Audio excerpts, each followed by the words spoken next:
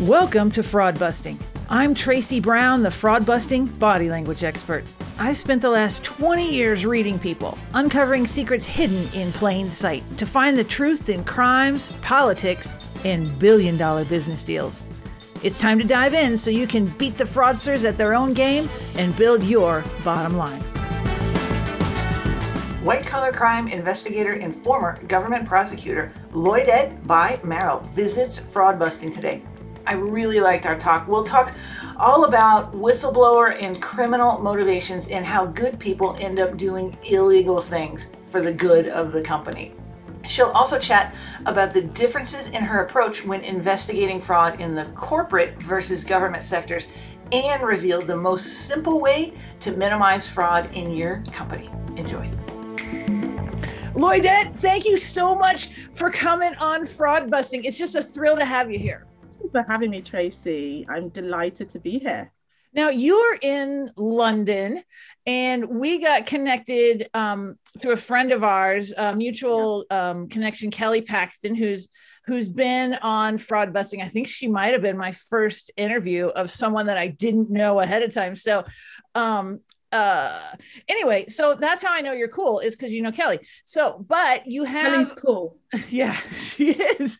And but you have a pretty interesting background for yourself, and you're I'm going to see if I get this right. White collar crime investigator. You're a lawyer, government prosecutor, and you focus on corporate investigations. Now, what did I miss? Pretty much nothing. You got it all in there. The only thing I would say is that I'm a former government prosecutor. Oh, okay, right. Because you probably make more working outside of the government than little. Yeah. Okay. All right. Just a little. Okay. So let's jump in. I'm gonna turn it over to you. Tell us, what do you do all day? Gosh, that's an interesting one. Because my world is pretty diverse.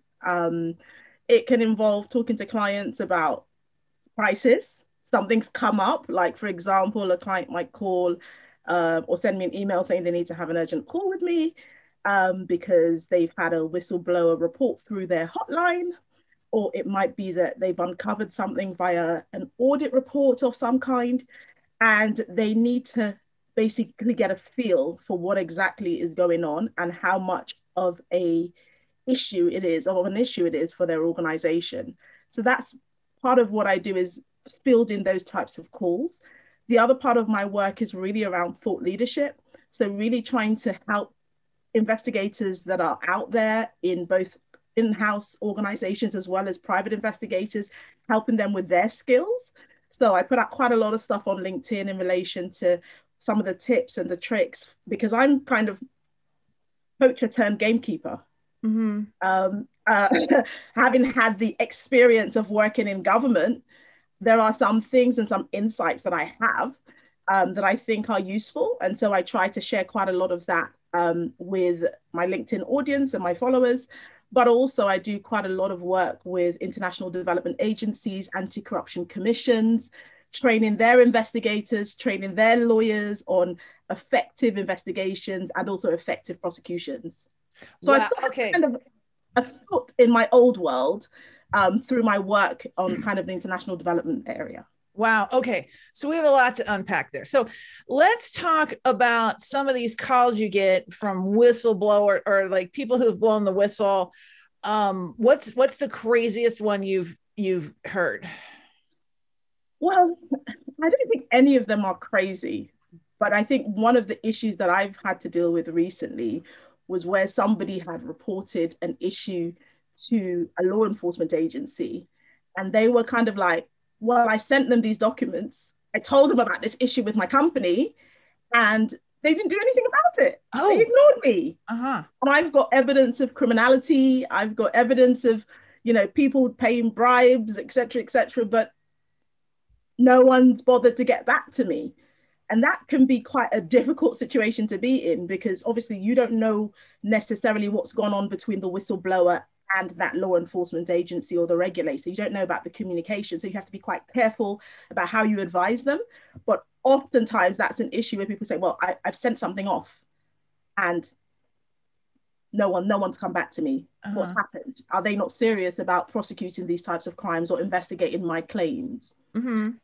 And one of the things is, because I have the perspective of being a former government prosecutor, I think that it gives me an opportunity to say to people also that, listen, number one, just because you sent something in, you blew the whistle, or you provided a law enforcement authority with some information, doesn't mean that they're ignoring you. They have a ton of information that comes in every single day. Yeah. People are reporting all kinds of things, from the granny who's been defrauded of £500 and things that the SFO, the Serious Fraud Office, should investigate, or the National Crime Agency, which is our kind of FBI, Okay. they should investigate, to the multi-million pound issue. So it takes a while for these organizations, number one, to go through the triage process of identifying Mm-hmm. what's actually important, what's actually valid, what's for us or what's for another government department or another agency. And also, just because you say something or you blow the whistle on an issue, that has to be tested. So there's an issue around credibility. So you Well, kind of have to let's break that down to people as well and say, listen, it's not necessarily that they're ignoring you. There might be a number of different factors at play. let's talk about that credibility issue, because I imagine that there are a lot of people out there who just have an axe to grind and want to cause problems for someone. And so how do you test that out? Like, what's the rule of thumb there? Okay, so I'm going to explain it in two ways. I'm going to tell you about how I would test it out if I was a government lawyer when I was in my former role as a prosecutor. Uh-huh. And as I said, we get a ton of this type of information in from a variety of different sources. But if I got something in on my desk, that I actually thought has some wheels, or it's got some legs, something to it, one of the first things that I would try and understand is, what is this person's motive for coming to us? Right. Now let's talk about that, because one of the things we talked about in our pre-call is about not only the motive of the whistleblower, but also the motive of the criminal, right? Or what do they call it? Potential criminal. Yeah, like a suspect. Yeah. Suspect. Yes, yeah. Sorry, it's early here. It's very early. It's okay. You're doing great. So let's talk a little bit about that, since we're kind of here. Motives of whistleblowers. What do you think? For many whistleblowers, their motives are genuinely, because actually, before I say what the motive is, what I think potential motives are, I think I want to say this. Whistleblowers take a huge step often when they decide to blow the whistle. Yeah. Because it can mean the end of their career, not just their job in that organization. It can mean the end of their career. They could be blacklisted. They could never work in that organization again or in that sector.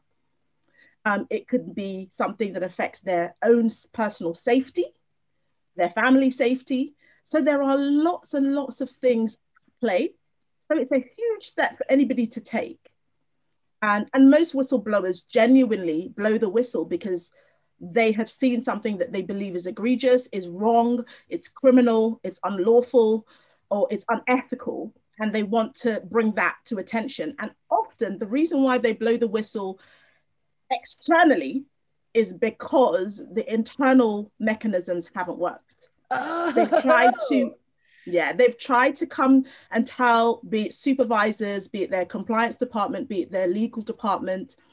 They've tried to raise it through the organization, and that has not been successful. They've either been ignored or they've been shut up or penalized as a result of raising that. And that is what triggers their decision to go to the SEC or to go to the SFO or any other law enforcement or regulatory body. So the primary motivation is that they actually want to do the right thing. So it's like an overwhelming sense of something's not right here. Yeah. Yeah. And that has to be pretty strong, I would think. Yeah. Sometimes people see bad stuff happening, and it's not my business. You know, I'm here, I'm just going to get my paycheck and I'm going to go home. I don't want to get involved in any drama. So it does take, I think, a particular type of person to blow the whistle. But if you talk about some of the other motivations, for example, that some whistleblowers do have, is that they have possibly an axe to grind. When I say an axe to grind, please tell me if I'm using anything that is an anglicized phrase that might not translate well for your audience. But say, what does that mean? But they might have an axe to grind. They may also, for example, it might have been they've been passed over for promotion, they've been recently disciplined. And the thing about it is this, Tracy, the two motives are not necessarily in contradiction with each other. Somebody can have that motive of, I've seen stuff, I've seen bad stuff happen, and I want to bring that to the attention of the right people, while also having an axe to grind. They're not in misalignment. So they can be mutually exclusive. Yeah. But you have to, and that's the point is, as investigators, you have to understand all the motives. What are the motivations that makes this person on this day decide to speak up? Wow. Okay. So then when it comes to credibility, how do you get to the bottom of that? I mean, because if one person knows there's a problem, there's probably more people know there's a problem. Yeah, you've touched on it exactly, which is all about substantiating somebody's account. So a whistleblower is an important piece in the puzzle. Okay, but there are very few investigations, especially criminal investigations that are conducted by law enforcement organizations, that are going to be based just on a single whistleblower's account. What, as a former government prosecutor, what I would be looking to do is to substantiate that with some other information. I want to be able to get information from other sources that enable me to verify what this person has said. In that very, that phrase, trust but verify. Right. I want to first of all establish what their motives are. I want to know what axes they have to grind. I want to know what skeletons they have in their cupboard or cupboards. Yeah. Have they had, whether it's their personal cupboard or their work cupboard or wherever, I want to know as much as I can about that person. Because if I'm going to set out on an investigation based on something they've told me, I want to know everything that I can about them and what is driving them to make these allegations. And so, as a government prosecutor, what I'd be looking at, first of all, are things like, I want to run a background criminal check on that person. I want to have a look at their disciplinary record. I want to know whether, for example, that, even things like, have they had anything in the workplace that might be used to discredit them? Oh, so it's about an issue of character. Are they dishonest? Have they ever been accused of dishonesty and been found guilty? If you have, that's a huge block. That's a huge block. Even if the person is a reformed character, I'm thinking about what this case is going to look like when I take it to court. And the defense are going to beat my witness up over the head with all of these claims about their honesty. And so you have to really do your background checks, and you have to do as much as you can to understand those motives, those drivers. And it is the basis of that you determine how credible a person is and what the information they've given you, what weight you can add to that, what weight you can give to that information. Wow. Now, have you ever had a whistleblower that you discredited, where you're just like, no, you're full of it and we're not doing this at all? Not totally discredited, but at some point, yes, there have been those instances where you've seen the material that they've provided and you've kind of gone, thanks, but no thanks. Right. Oh my gosh. But again, that's not a decision that you take lightly. And that's what I was saying earlier about, when somebody was asking me recently about, I sent some information away to a government department and I didn't hear back. Not just a matter of dismissing them out of hand, because even those decisions we take quite carefully. If I'm talking as a corporate investigator, I'm not going to dismiss any whistleblower's account out of hand. I am going to pursue a particular line of investigation, but I might not necessarily open a full-blown investigation and spend thousands and thousands of pounds of resources on that. I'm going to make sure that, and if I identify things that I think disqualifies that person or discredits their account, then I want to do that as early on in the process as possible. I don't want to waste time or money and get down the line and then realize, wish you hadn't done that. Yeah. Okay. You're not quite up to scratch. So let's say you have a credible whistleblower, you get into a case, and one of the things that I found fascinating is that you mentioned when we chatted before that these some of these cases can take years and years and years to investigate, and so which makes sense, right? Because it's all about cooking the books and hiding things and moving money around. At at what point? Well, I want to talk about the motivations of people that do that, but I also want to talk about like there's a law of diminishing returns as far as investigation goes with finding the exact amount of money that's lost. Like at a certain point, don't you just say we got beat, and then because you're never going to get the money back anyway, right? I mean, where's the line of how far you take investigations? I guess before I answer that, I guess the question is, are you asking me as a corporate investigator now? Or are you asking me let's say corporate. Yeah, let's say corporate now. Well, you can answer it two ways, right? Because one is government level, which is a different thing than corporate, right? So yeah, let's take it two ways. Okay, so let's go with, first of all, as a corporate investigator, absolutely, there is a law of diminishing returns. And so I think, one of the things is oftentimes when you start an investigation, you're normally instructed by the audit committee of an organization, if it's a multinational corporation, or the general counsel or the chief compliance officer, and you will have a scope. And so you have to operate within the scope that you've been given. Now, you might need to broaden that as your investigation proceeds. But I think as a corporate investigation, you're always mindful of where the direction of the investigation is going, how long you think it's going to take you to get to the end of it, because there are financial pressures, not in terms of money for the investigation alone, but a company that's focusing on an internal investigation, that's resources that could be deployed elsewhere. Yeah. And so you really have to, it comes down to, again, to planning at the outset.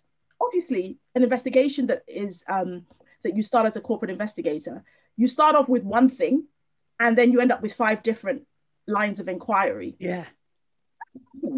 But again, you can't go off and run your own multi-year, 4 or 5 year investigation. You have to kind of make sure that you're working within the confines and the constraints that you've been given in your instructions. Mm-hmm. And if you need to expand that scope, then you need to have a discussion with those instructing you about how the scope should be expanded, why it should be expanded, and what the positive outcomes of that expansion will be. Because if the company can't see a point to that, then we're done. Right. We've got to a particular point. We think we understand what the issue is. We think we've uncovered where the problem lies. Wrap it up. Yeah. Okay. And there's always a tension there. There's always a tension there. Absolutely. Now, as a government investigator, do you have different rules, different guidelines? Well, tell me about that. I think you do have the same tensions because obviously you have your direct, like for example, in my old job, you have the director of the organization who's like, come on, we got to get this case moving. There's pressures, internal pressures. But I think you do have a bit more freedom to follow different lines of inquiries. And with, as a former government prosecutor, there's not necessarily a defined scope, as it were, when you first start your investigation. When a case comes in, you and the case team together define that scope.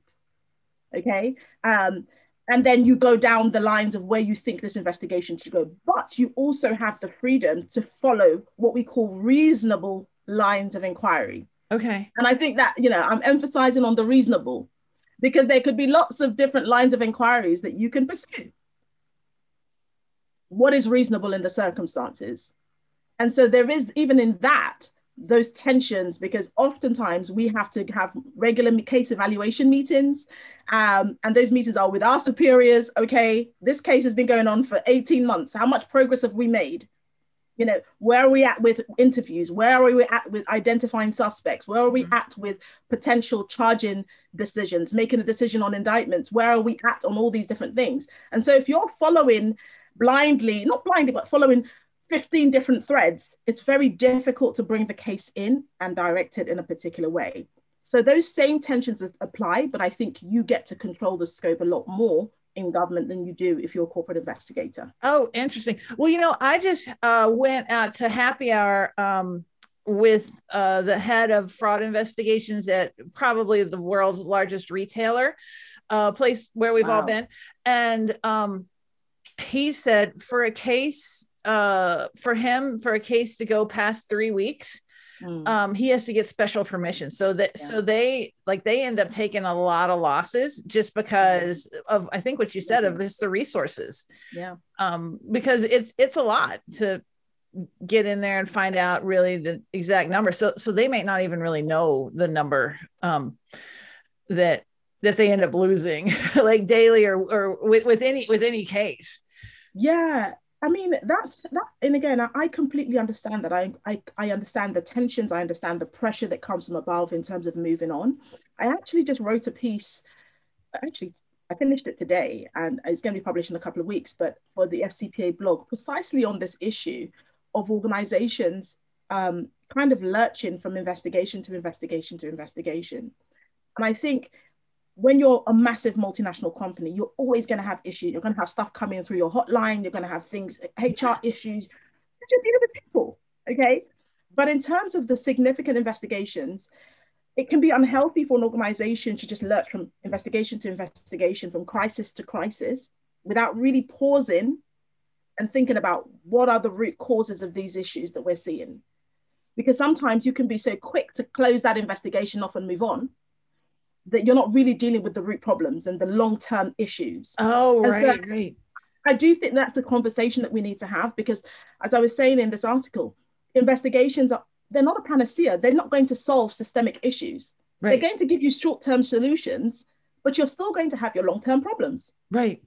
Oh, interesting. That is interesting. So speaking of long-term problems, let's get back to motivations of the criminal, right? Or I don't know if we want to go so far as to call him a criminal. Well, you know what? Let's do it, because we're not necessarily politically correct here on the podcast. So, so what are you seeing? Like, what's out there? Because, and we have like the triangle of fraud, which is rationalization and need and all that kind of stuff. Yeah. But what are you seeing out there on the streets? Motivation sometimes is an interesting word, because it is to do with money. Oh, yeah. But what you find actually is really interesting in a lot of white collar crime cases.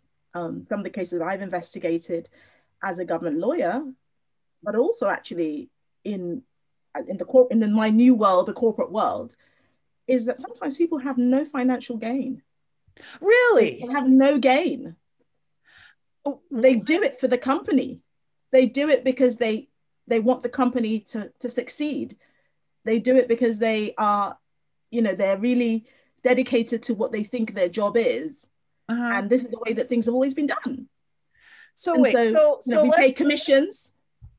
Let's dig into that a little bit. So they do things for the company. So I would think if someone was going to be a fraudster, they would take money from the company. But then you said do it for the company. So, okay, you flipped it on me here. Right. What do you got? Let's break that down, and I'll take it from my experience as a former government prosecutor. Okay. Don't forget that when we talk about economic crime and white collar crime, you're talking about fraud, but you're also talking about bribery. Mm-hmm. You're talking about money laundering. You're talking about a whole range of different types of economic crime. Mm-hmm. And I have seen in my career that there are people who pursue these types of crimes, especially things like bribery, paying bribes, especially things like,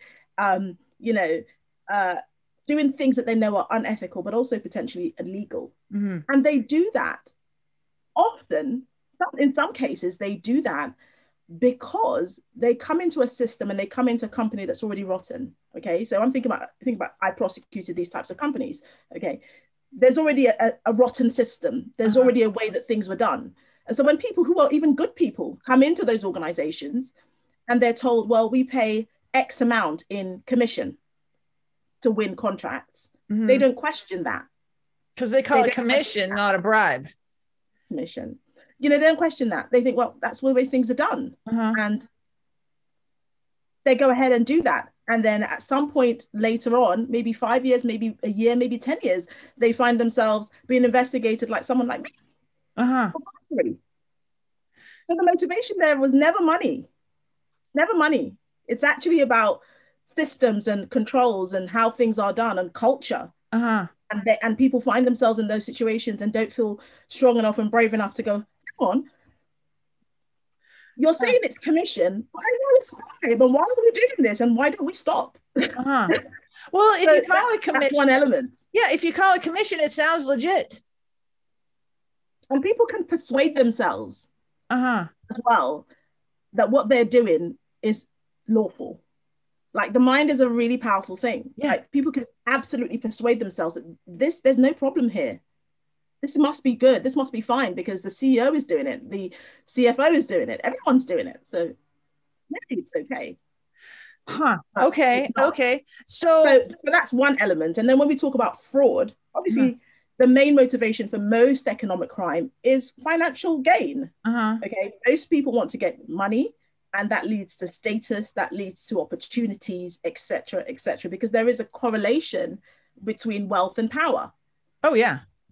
And so for many people, when we look at people like, for example, these traders, there was a case in the UK about maybe I think about 7 or 8 years ago, where there was a trader from UBS that basically ended up losing UBS about $2 billion Oh. in trades. Yeah. Uh-huh. And he was prosecuted for his actions because they found that he'd actually committed crimes. But he was, at the time, there was a culture within that organization of risk taking. There was a culture of, he was making when he was making money, he was the big guy, so there was a status thing that came with it. There was a wealth thing, i.e. bonuses, etc., etc. And then when things went really badly, he was prosecuted. But there was a culture within that organization that allowed him to do what he did. Wow. So what was he doing? Do you know a little bit more about it? It was the way he was putting the trades on. He kept putting on, I can't kind of remember the exact detail of how he was trading, but basically he was adding extra onto each trade. But it wasn't like I'm adding $50 per trade for every other trade. I'm adding 50 million. Yeah. So every time he lost money, he would move positions and trade something else and then put more money into that trade because he was hoping if that came good, then he would be in a position where he would all his previous losses would be gone. Oh wow! So he was hedging his bets here and there. He was hedging over and over and over again, and he ended up losing the organization some I think it was $2 billion. Oh man! It was a huge amount of money. It was a huge scandal. He was prosecuted. He spent time in jail. But like I said, he was not the only guilty person. Oh, wow. But he took the fall. He's not the only guilty person because the organization kind of allowed it to happen. Yeah. Yeah. Oh my gosh. Wow. Okay. Okay. So, what else do we need to know here about what companies can do, like challenges that are out there to like help themselves not need someone like you? Out of a job. Well, yeah. So I'm very happy to always help and offer tips because we never want to be in that situation. One of the things that I harp on about all the time is that an internal investigation, which is big enough, will be a massive crisis for that organization. Nobody wants to be in crisis mode. But I think some of the things that I would say is, number one, make sure that your organization is actually living up to its values, living up to its principles. And that sounds really airy fairy. But in this day and age of, we've got things like, individuals who choose employers who are ethical, who would choose, they'll choose an organization that is ethical versus one who's going to pay them 20,000 more. There's some statistics that came out of business schools that show exactly that MBA graduates are choosing organizations that are more ethical, more value driven than somebody who's going to pay them a big paycheck. So I think there's something there about living up to your values, but also I think in terms of practical things, make sure that you have the resources in-house, if possible, to investigate matters and to do that quickly. Mm-hmm. and make sure that your employees and the stakeholders in your organization see that you're taking action. Oh, that's pretty Because huge.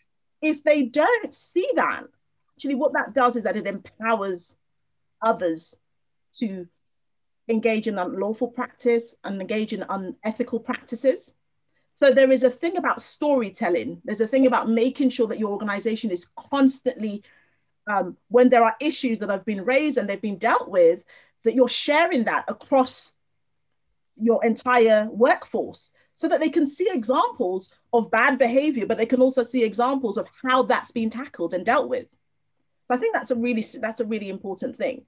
But I think one of the other things that organizations should do is that they should keep up to date with what's happening in terms of the legal landscape. Yeah. Because in the UK, for example, we've had the Bribery Act, which really changed the game in terms of prosecution, investigation and prosecution of bribery and corruption issues. We've also had, the Criminal Finances Act, which basically, again, changed the game in relation to tax evasion issues. And we're seeing a lot of forward movement towards a crime or criminalizing, basically for corporate criminals, criminalizing failing to prevent economic crime. Now, if that comes into force, organizations are going to have a massive burden on them to make sure that they don't allow their employees to commit economic crime. Oh, wow. So it's really around understanding what's coming ahead, what the legal landscape is looking like, and how do you counter that? One more thing that I want to cover is because you've done a lot of interviews with accused business people, and you said you use a lot in body language. They all have a attitude about them. I mean, these are quote successful people. So what do you see when you get someone in the interview room to like, because they're different than like someone who, like what we were just talking about, who would break into someone's house, right? Like, what are you seeing? So I think, first of all, there is a real, sometimes indignation, like, why am I here? How dare you? Especially if you're interviewing somebody who is very senior. Oh, yeah. Sometimes, they can come to the interview really quite indignant about the fact that you have dared to take them away from running their multinational corporation or their very, very successful, private business. And you're asking them these questions and insinuating that they might be involved or have been party to some kind of criminality, even if you're not. The very fact that they're being interviewed by a law enforcement agency can be a very, how dare you? Now, how do you pick up lies? Because everybody has one or two little things they like to lean on for deception detection. What are yours? I look at everything. I look at the entire frame. I look at how they respond to the question. I look at how they're moving their body. I look at how they're moving their hands across the table. I'm looking for grip on tables. I'm looking at, eye movements. I'm looking at their entire, and that's why, again, by the way, when you are conducting these types of interviews, you should never do it on your own. Even when you are conducting it for corporate, it should always be two interviewers, if possible. Why do you say that? Because you can't pick up everything on your own. Because if you're asking the questions as well as making notes, as well as picking up body language, it just doesn't work. Right. You're just going to miss things. Okay. And so there should be a first interviewer who is leading the interview, asking the questions and just focusing on that. Mm-hmm. And focusing on that interaction between themselves and the person being interviewed.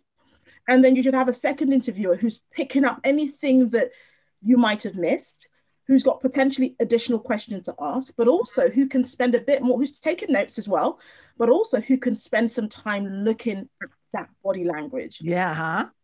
So a recent matter that I was dealing with, we were interviewing an individual, and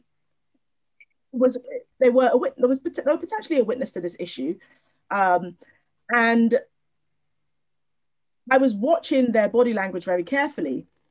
And during the interview, he kept using a particular phrase over and over again. Oh, what was the phrase? He just kept saying something like, so basically, and every sentence would be punctuated by basically. Yeah. And so as I was writing my notes out, I kept writing each time, basically. Yeah. And I thought, this is like, it was just a way that he spoke. We all have ways that we speak and mannerisms, but his, for some reason, I picked that up. And so later on, we have to have an interview with somebody who we think might be the whistleblower Uh-huh. in this case. And this person is using exactly the same phraseology. Oh, so And would you, so I my at that point I had a strong suspicion that they were one and the same person. wait a minute. So did you interview him on the phone? No, in person. So the first time I interviewed them, it was in person. And I was looking at their body language and I was listening to what they were saying. I was Uh-huh. taking notes. Uh-huh. And then I picked up this particular phraseology that they would use every time they spoke. Uh-huh. Then we had an anonymous whistleblower in this case.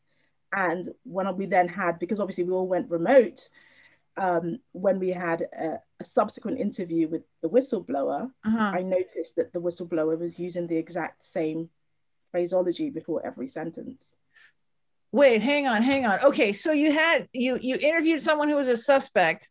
No, not a suspect. They were a member they were an employee. Oh, an At employee. that point, and this was as a corporate, at that point, we didn't know who the identity of the whistleblower. Oh, wow. We didn't know anything about that person. We Uh-huh. didn't know, they had just filed a complaint through the hotline, and we had been engaging with them for a period of time.